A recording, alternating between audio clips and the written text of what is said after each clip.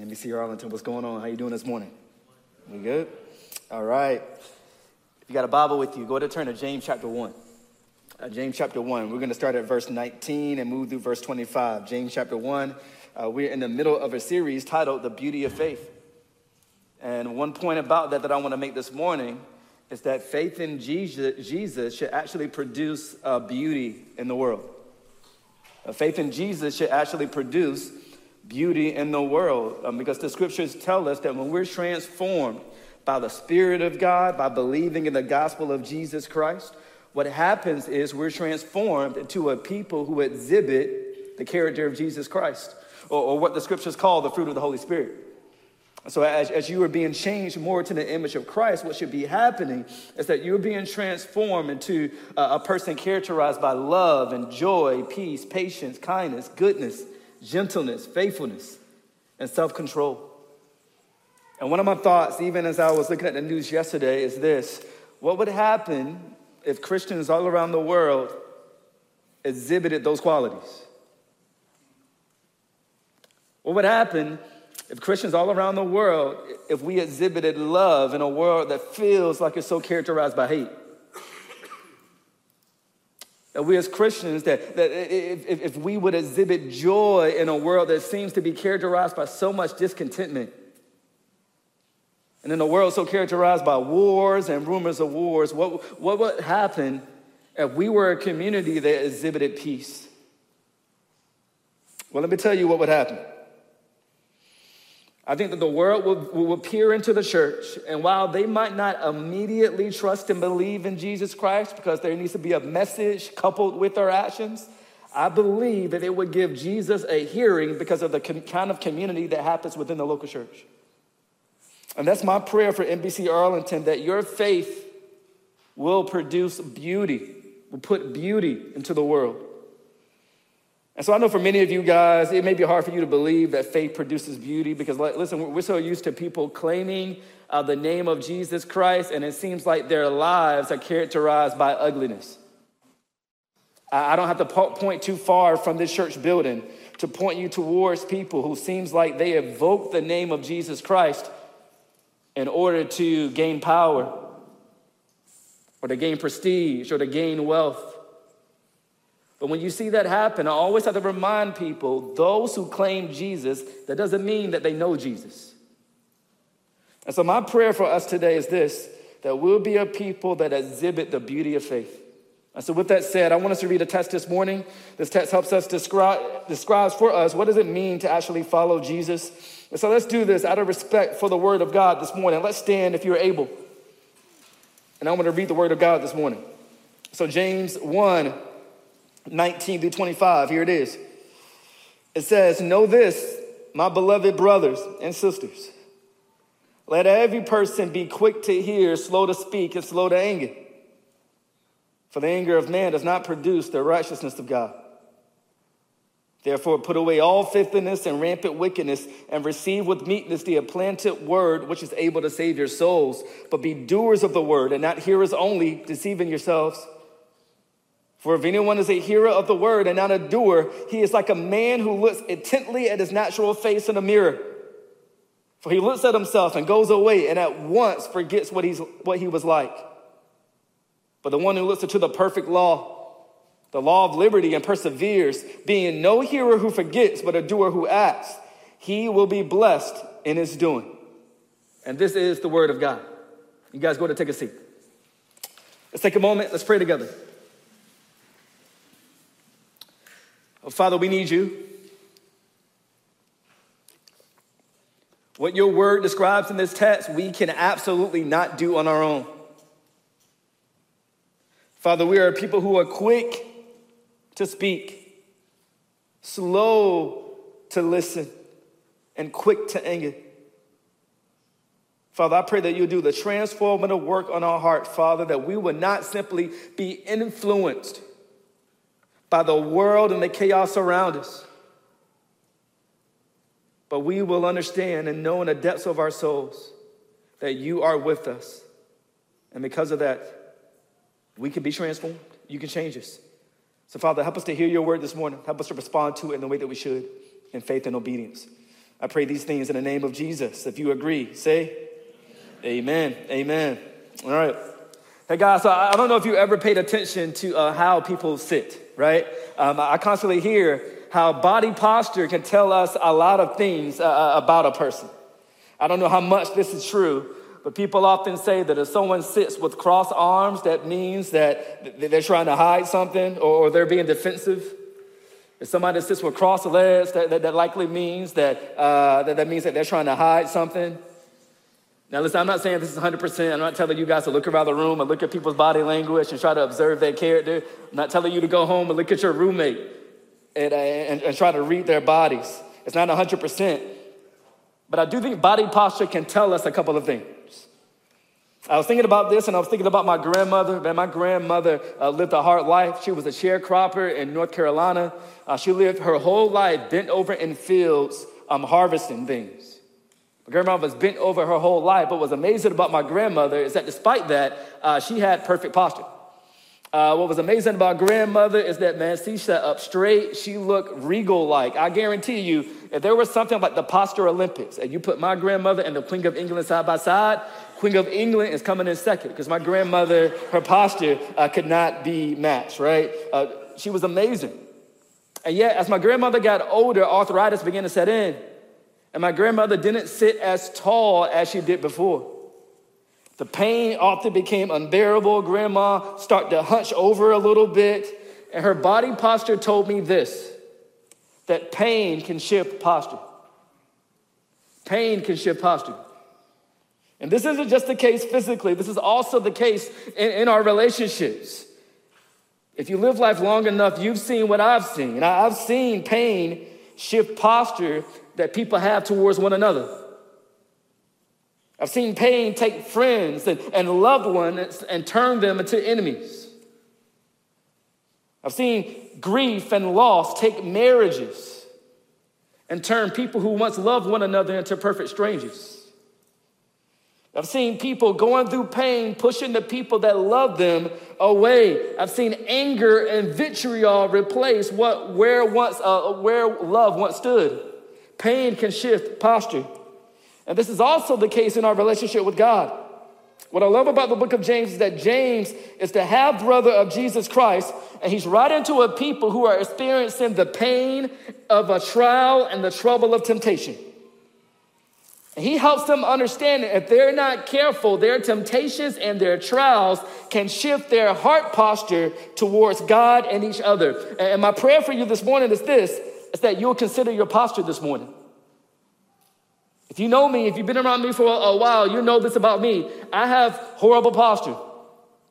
And the fact of the matter is that was not due to my mother's influence. My mom tried her hardest. She made me read books on etiquette when I was a teenager. Every time I would sit down with my mother, she would always say, "Sit up, son." And when she said that helped me understand two things. One, I had slipped into improper posture. And two, I needed to fix it. And today I pray as I preach this sermon, I pray that my voice will be something like my mother's was to me. That you'll consider your posture to other people and to God this morning. And that this clarion call from the word of God will be what you need by the power of the Spirit to fix your posture. All right? So what is a healthy posture first? What does it look like towards one another? Well, let's look at the scriptures. Look at the passage. Let me give you this. What does a healthy posture look like? It's a posture where we are slow with our words. And I'll even add, we're also slow with our anger. Look at verse 19. It says, "Know this, my beloved brothers, let every person be quick to listen, slow to speak, slow to get angry." All of this to say, a healthy posture towards each other is where we are slow with our words and with our anger. Let me give you some context here. The very first verse, James says, in the first chapter, James says that he's writing to a group of Christians who are of the dispersion, meaning that these Christians are far away from home. Because of persecution in Jerusalem, these Christians have been spread out all over the empire.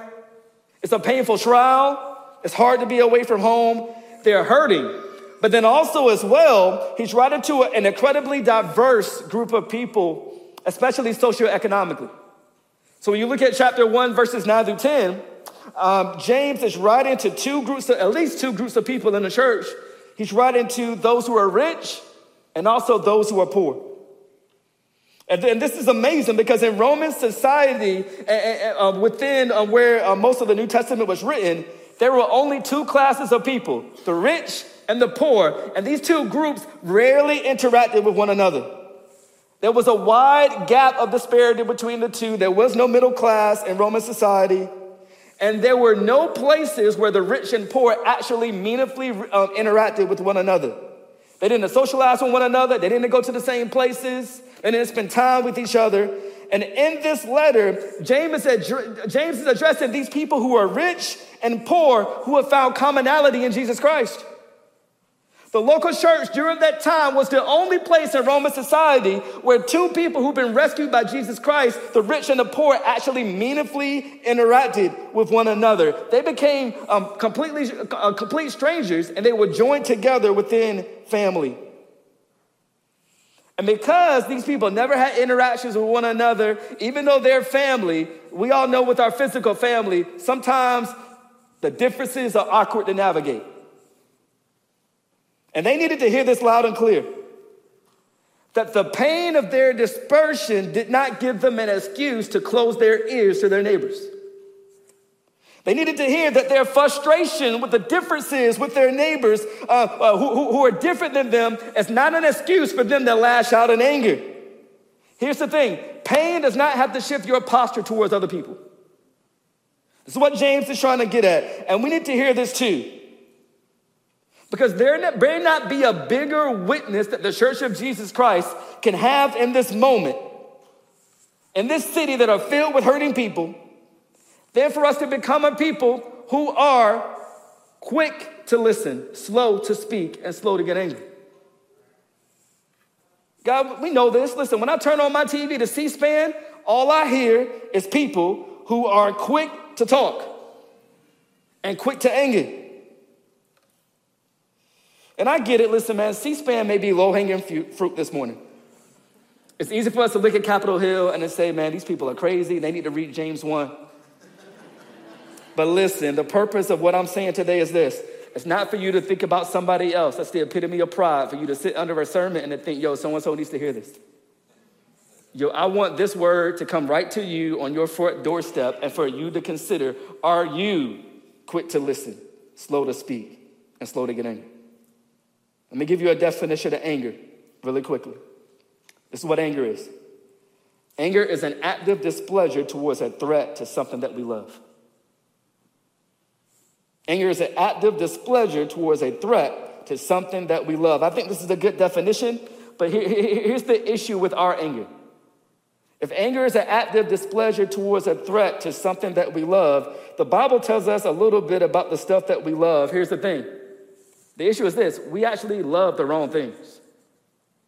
We love the wrong things because of our sin against God. We don't love the things that we should love. In our lives, what we end up doing is we love the things that we should love a lot. We actually love those a little.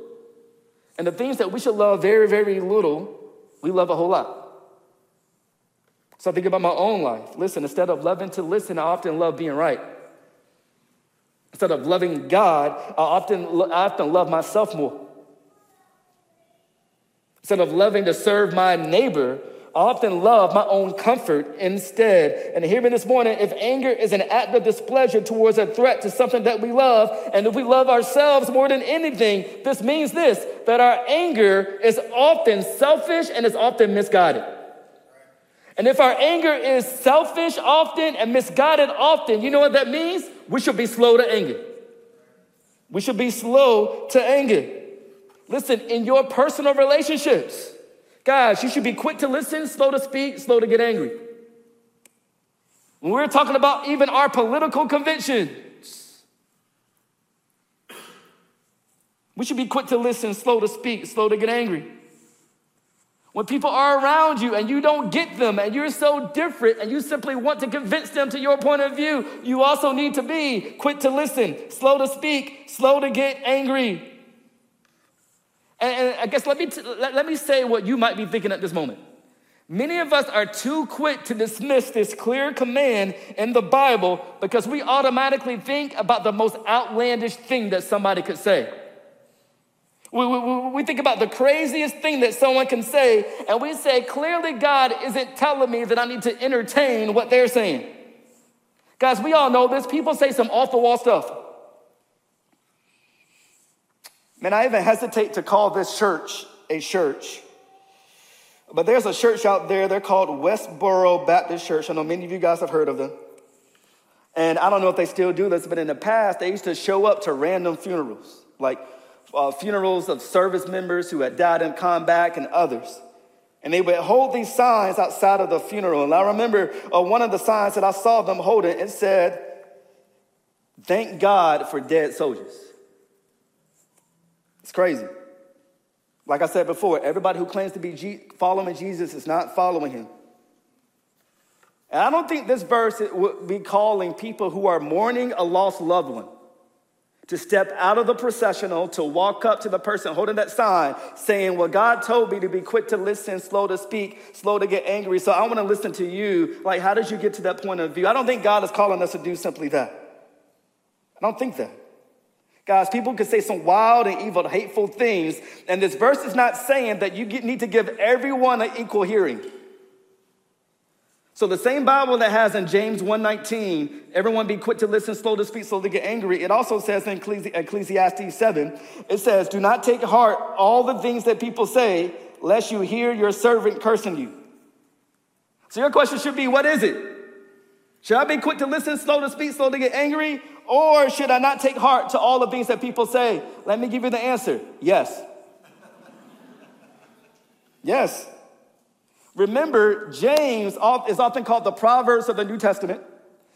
And wisdom, like Proverbs and James gives, it's situational, right? There are going to be situations, hear me, for a number of reasons, where you don't want to be quick to listen, slow to speak, slow to get angry, but that's what's best for you, and you need to do it. And there are going to be other situations where it's going to be best for you to remove yourself. And so all that to say, I don't want you to, when it comes to this commandment, I don't want you to think about the craziest thing that somebody can say right now and to think, that gives me a reason. That gives me a reason to not do this, right? Don't think about the crazy things that people can say, because here's the thing, no matter what they say, your default posture, your first movement should always be, I need to be quick to listen, slow to speak, slow to get angry. Why is that? It says in verse 20, it says, for the anger of man does not produce the righteousness of God. The anger of man does not produce the righteousness of God. And here's the thing, you might be tempted to read that verse and to think, well, that verse is saying that all anger is wrong. But that's not true. This passage qualifies anger. It says the anger of who? The anger of man, right? Listen, that's because of this. Our anger tends to be lightning quick. It tends to be reactive. It tends to be used simply because we feel slighted or wronged. And our anger is typically used to protect our idols. I'll just use me as an example. I get angry when people drive so slow in this city. And why is that? Because I'm impatient, and their slow driving feels like it's threatening my idol of control. I'll keep going about me. I can easily get angry at my kids. And it's not because I'm mad because their anger is hurting them. I'm mad, especially out in public, because their behavior is a reflection on me, I feel. And why is that? Because I idolize my reputation. And clearly they don't idolize my reputation. I get angry at being inconvenienced rather than injustice in the world. And this selfish anger can grip us without even thinking. It's so quick, and this is the anger of man. However, let me tell you something about God. The anger of God is actually a good anger. His anger is slow, it's informed, and it's always right. And if we are believers in Jesus Christ and we're being transformed into his image, we should be a people that imitate him. Let me give you a few verses in the Bible that describe the anger of God. Here's one, Exodus 34:6. The Lord passed before him and proclaimed, the Lord, a God merciful and gracious, slow to anger, and abounding in steadfast love and faithfulness. Numbers 14:18.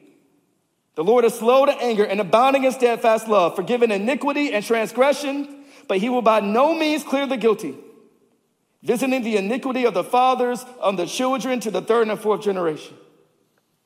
Nehemiah 9:17. You are a God ready to forgive, gracious and merciful. What? Slow to anger and abounding in steadfast love. And he did not forsake them.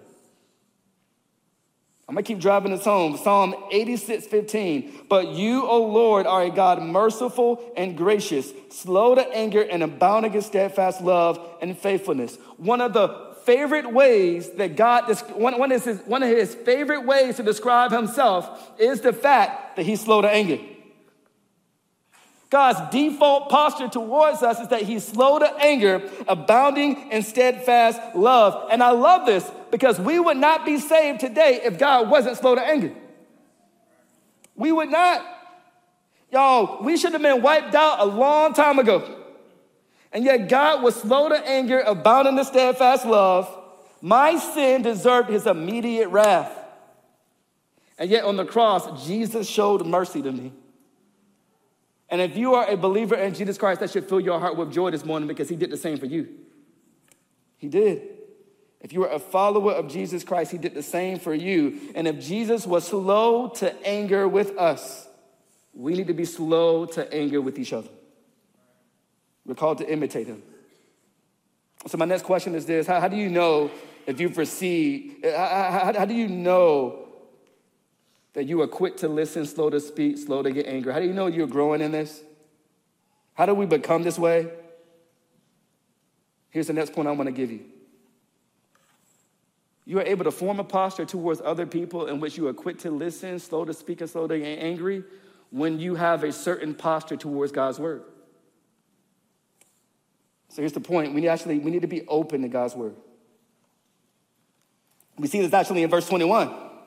Verse 21, it says, therefore, put away all filthiness and rampant wickedness and receive with meekness the implanted word, which is able to save your souls.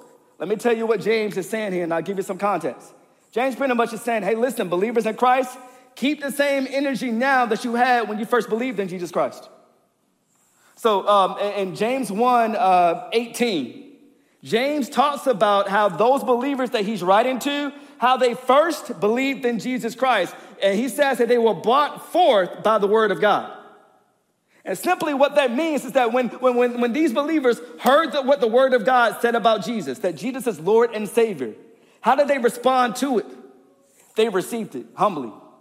They trusted in it. They said, listen, Jesus isn't just Lord and Savior. He needs to be Lord and Savior to me. And for me to become into right relationship with Jesus, I need to repent and trust in him. They received the word about Jesus with meekness. And in verse 21, he's saying, keep that same energy. He said, just like you received it then, even in the face of trials, you need to receive it now. But I want to focus on that word meekness because that word meekness is incredibly important. It's a hard word to define. So let me take a moment to define it, try to define it for you. So we'll give it a shot. This is what meekness is, I believe. Meekness is this. It's an attitude or quality of heart whereby a person willingly accepts and submits without resistance to the will and desire of someone else. It's an attitude or quality of heart whereby a person willingly accepts and submits without resistance to the will and desire of someone else. So when we receive the word of God with meekness, it's saying, God, I'm no longer trusting my heart. I'm no longer trusting what other people say. I'm not trusting what I think should happen. God, I'm gonna trust your will. I'm gonna trust your words. And your question might be, okay, cool, Eric. How does that relate to being quick to listen, slow to speak, slow to anger? Here it is. The only way that we're able to have a posture always in which we are slow with our words is when we have a posture of faith towards God's word. The only way that we're able to be slow with our words is when we are able to submit to and accept God's word. I'll give you an example to kind of drive this home. I think about my mother. My mother was like just nice growing up. And she was so nice that it made it problematic when she would discipline us. Right? When mom was home alone, me and my younger brother, we would act a fool. We were not scared of my mom's discipline. And she would be stressing herself out trying to discipline us. And then inevitably in the discussion, after she had stressed herself out, my mom would look at us and she would say the words that would shift the entire conversation. She would look at us and she would say, okay, cool. Wait till your dad gets home. And then after that, mom would be calm. Like she would be chilling. We'd be still doing what we were doing. She'd say, okay, cool. I ain't even worried about it. Keep going, keep going. Like wait till your mom gets home. Wait till your dad gets home. Like, why was she so quiet and calm after she said that? Well, let me tell you. She knew that she didn't have to use her words anymore to try to control us because she knew that my dad had the final word. She knew that he was coming home and that he would have the final word. Listen, NBC Arlington, to receive God's word with meekness is to believe that God has the final word. Y'all, we can rest because his word has more power and authority than our puny words have. Let me ask you this. Could it be the case that we are so quick with our words because we don't trust the power of God's word? Y'all, we often use our words and our anger to try to control people. Like our words and our anger are often used to try to control people. And then we try to use our words and our anger when we can't control people. And this often reveals that we really don't believe God's word when he says that he's in control. Y'all, we use our words to often be defensive and defend ourselves. And I think that reveals that we don't believe his final word about us, that we don't need to justify ourselves because he justifies us. Y'all, we often use our words to hurt people who hurt us, and we really don't believe God's final word when he says, vengeance is mine, I will repay. Y'all, listen, meekness is saying, God, I can trust that your words are much more powerful than mine, and so I'm going to receive them. And I think about this. I think about one of my heroes. Honestly, it's a woman by the name of Fannie Lou Hamer. I don't know if you know who Fannie Lou Hamer is, but Fannie Lou Hamer was a civil rights activist. She was an incredible orator. And one of the main things that she did is she organized African Americans to vote in Jim Crow South. And she went through so much pain and injustice. There was one time in which she was arrested for doing what she did, and she was tossed in prison, and it was a night from hell. And in the prison, she was sexually assaulted by one of the police officers who rescued her. And when she was released, I'm sure any of us would completely understand if she went off and berserk on the police officer that did that to her. But when she was released, she walked up to that police officer and she calmly said this. She said, have you ever wondered what you are going to say when you stand before God and you have to give to account for what you did to me? That's what she said. And many of us, we look at that and we say, how in the world was she able to say that? The only reason she was able to say that is because she understood that God's word is the final word. That's how she was able to do that. Listen, it doesn't mean that we don't turn a blind eye towards the evil in the world, but it does mean this, that you can have peace even in the midst of what's wrong, even in the midst of what's wrong in the world, because there's a God in heaven who has the final word, and we can receive his word with meekness. My question for you today is this: do you know that? Do you know that God has the final word? Let me tell you, if you knew that God has the final word, you know one thing that you wouldn't do? You wouldn't gossip about people. You want to talk about people around their backs. You will be careful about what you say about other people, because here's the thing. You're not sovereign. You don't know everything. God does, and he has the final word about them, not you. How dare you go around affecting and changing people's opinions about other people? You don't got the final word about them. God does. Listen, God's word is a gift, and our posture should be to receive the word of God with meekness. So my question this morning, along with this, is like, okay, cool, Eric, receive the word of God with meekness. Like, what will happen if I actually assume this posture? Like, how do I know I'm actually doing this? What will it produce? Where's my last point? When you assume a posture of meekness towards God's word, the effect of that is you actually do the word. You actually do it. You're not a hearer of the word, you actually do it. You become a doer of God's word. This is what verses 22 to 25 say. This is what it says. It says, but be doers of the word and not hearers only, deceiving yourselves. For if anyone is a hearer of the word and not a doer, he's like a man who looks intently at his natural face in a mirror. For he looks at himself and goes away, but at once forgets what he was like. But the one who looks into the perfect law, the law of liberty, and perseveres, being no hearer who forgets, but a doer who acts, he will be blessed in his doing. So listen, guys, what's interesting about this text is that this text, you see two different kinds of people, two different postures towards the word of God. You see, this word, it says that God's word is like a mirror showing us who we actually are. And in verse 22 to 23, we see a person confronted with God's word. They see themselves for who they really are. And one thing that we're all tempted to do, and I love how this verse points this out, is that we are tempted to make allowances for ourselves and excuse our behavior. We're tempted to make excuses for the things that the Bible reveals. So we'll say, man, I yelled at that person, but God, they deserved it. I talked negatively about that person, but it wasn't gossip. I was just sharing a concern. Listen, what I love about God's word is that God's word allows us to see our lives and our behavior for what it is, and we're not always going to like what we see. And because of that, we can either have two postures. There are two postures that we can have in approach to God's word. When you look at verses 22 to 24, look at the first person. This person is confronted with all the filthiness and the rampant wickedness that verse 21 describes, and they do nothing about it. Verse 23, it says this person is given an opportunity to look into the mirror of God's word, and God's word reveals back to them the ugliness of what they see, the pride, the lust, the greed, or the anger. The word shows them that. And then in verse 24, this person turns away and refuses to do anything about it. And y'all, this isn't the kind of forgetfulness like I left my keys at the house. This is a willful forgetfulness. This is the kind of forgetfulness that a person has when someone's life is not going well and they want to forget about it, and so they just down like a couple of beers to forget about their problems.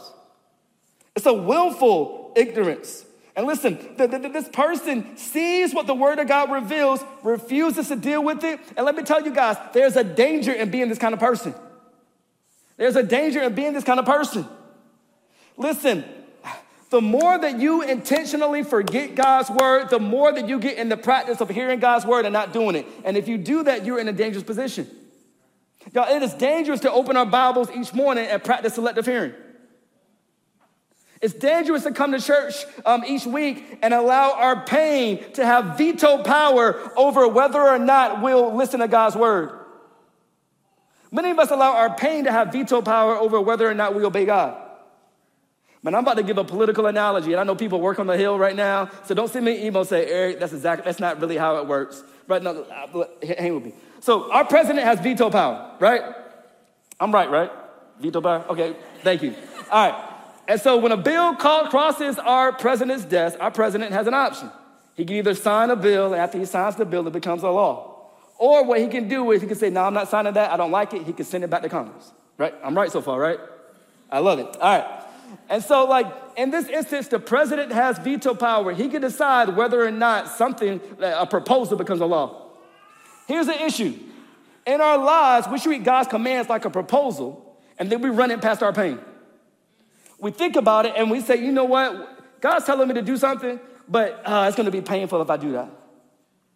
God's telling me to do something, but it's going to be really hard if I do that. And what we do is we allow our pain to have veto power. And listen, that is not the way that we should approach God's word. His word calls the shots. And when you do that, When you give your pain veto power, your heart becomes callous to the word of God. So what is God telling you to do today? Go do it. I want you to take the posture of the man in verse 25. Verse 25, it says this. It says, but the one who looks into the perfect law, the law of liberty, and perseveres, being no hearer who forgets, but a doer who acts, he will be blessed in his doing. Josh, you can go ahead and come back up, man. I love that last line. It says that the person who does the word of God will be blessed in his doing. Y'all hear me this morning? Y'all, there's a blessing. There's a blessing in doing God's word and not just hearing it. There's an incredible blessing this morning. Like, hear me today, guys. You will always regret disobedience. Y'all, disobedience may feel good for a moment. It may feel good for a moment, but I guarantee you guys that moment is going to fade. There's incredible blessing in obedience. In the end, the eternal blessing of obedience will always be better than the short-lived blessing of disobedience. There is blessing in obedience. But let me tell you this morning, where do you get the strength to get the blessing? Where do you get the strength to actually do the word of God? Because here's the thing, every single day we mess up. Every single day we need to go to God with repentance and ask him for fresh strength. Where do we get the strength and the energy to receive the blessing that this text describes? To obey the perfect law, the law that gives liberty. We get it from Jesus Christ. What I love about this is that we can receive blessing in the doing of God's word because Jesus Christ was cursed in his doing of God's word. So you're thinking, Eric, well, what are you talking about? Think about our Savior Jesus. Our Savior Jesus came to earth because of our sin, and he perfectly obeyed his Father. He received his Father's words with meekness. There was never a time in which Jesus disobeyed the words of his Father. I think about even in the Garden of Gethsemane, he was sweating drops of blood. And there was likely, and if we were in that position, we would have gave our pain veto power. It's too much to bear. But Jesus in that garden, even with the agony that he knew was ahead of him, he said, God, not my will, but yours be done. Jesus did that. He perfectly obeyed his Father. And because of that, he deserved the blessing. And yet, instead of receiving the blessing, you know what happened to Jesus? He was cursed. The Old Testament describes, cursed is anyone who hangs on a tree. And that's exactly what Jesus did. Because of our sin, Jesus Christ died on the cross, bearing the sins of the world. He was cursed. And yet 3 days later, Jesus Christ rose again in power, proving that he's victorious over sin, Satan, death, and the grave. And he was cursed. Why? For your blessing. Giving us an opportunity, any of us who would confess our sin and trust in Jesus as Lord, we can be forgiving, have eternal life, and now we have the power to obey the word of God, not in our own strength.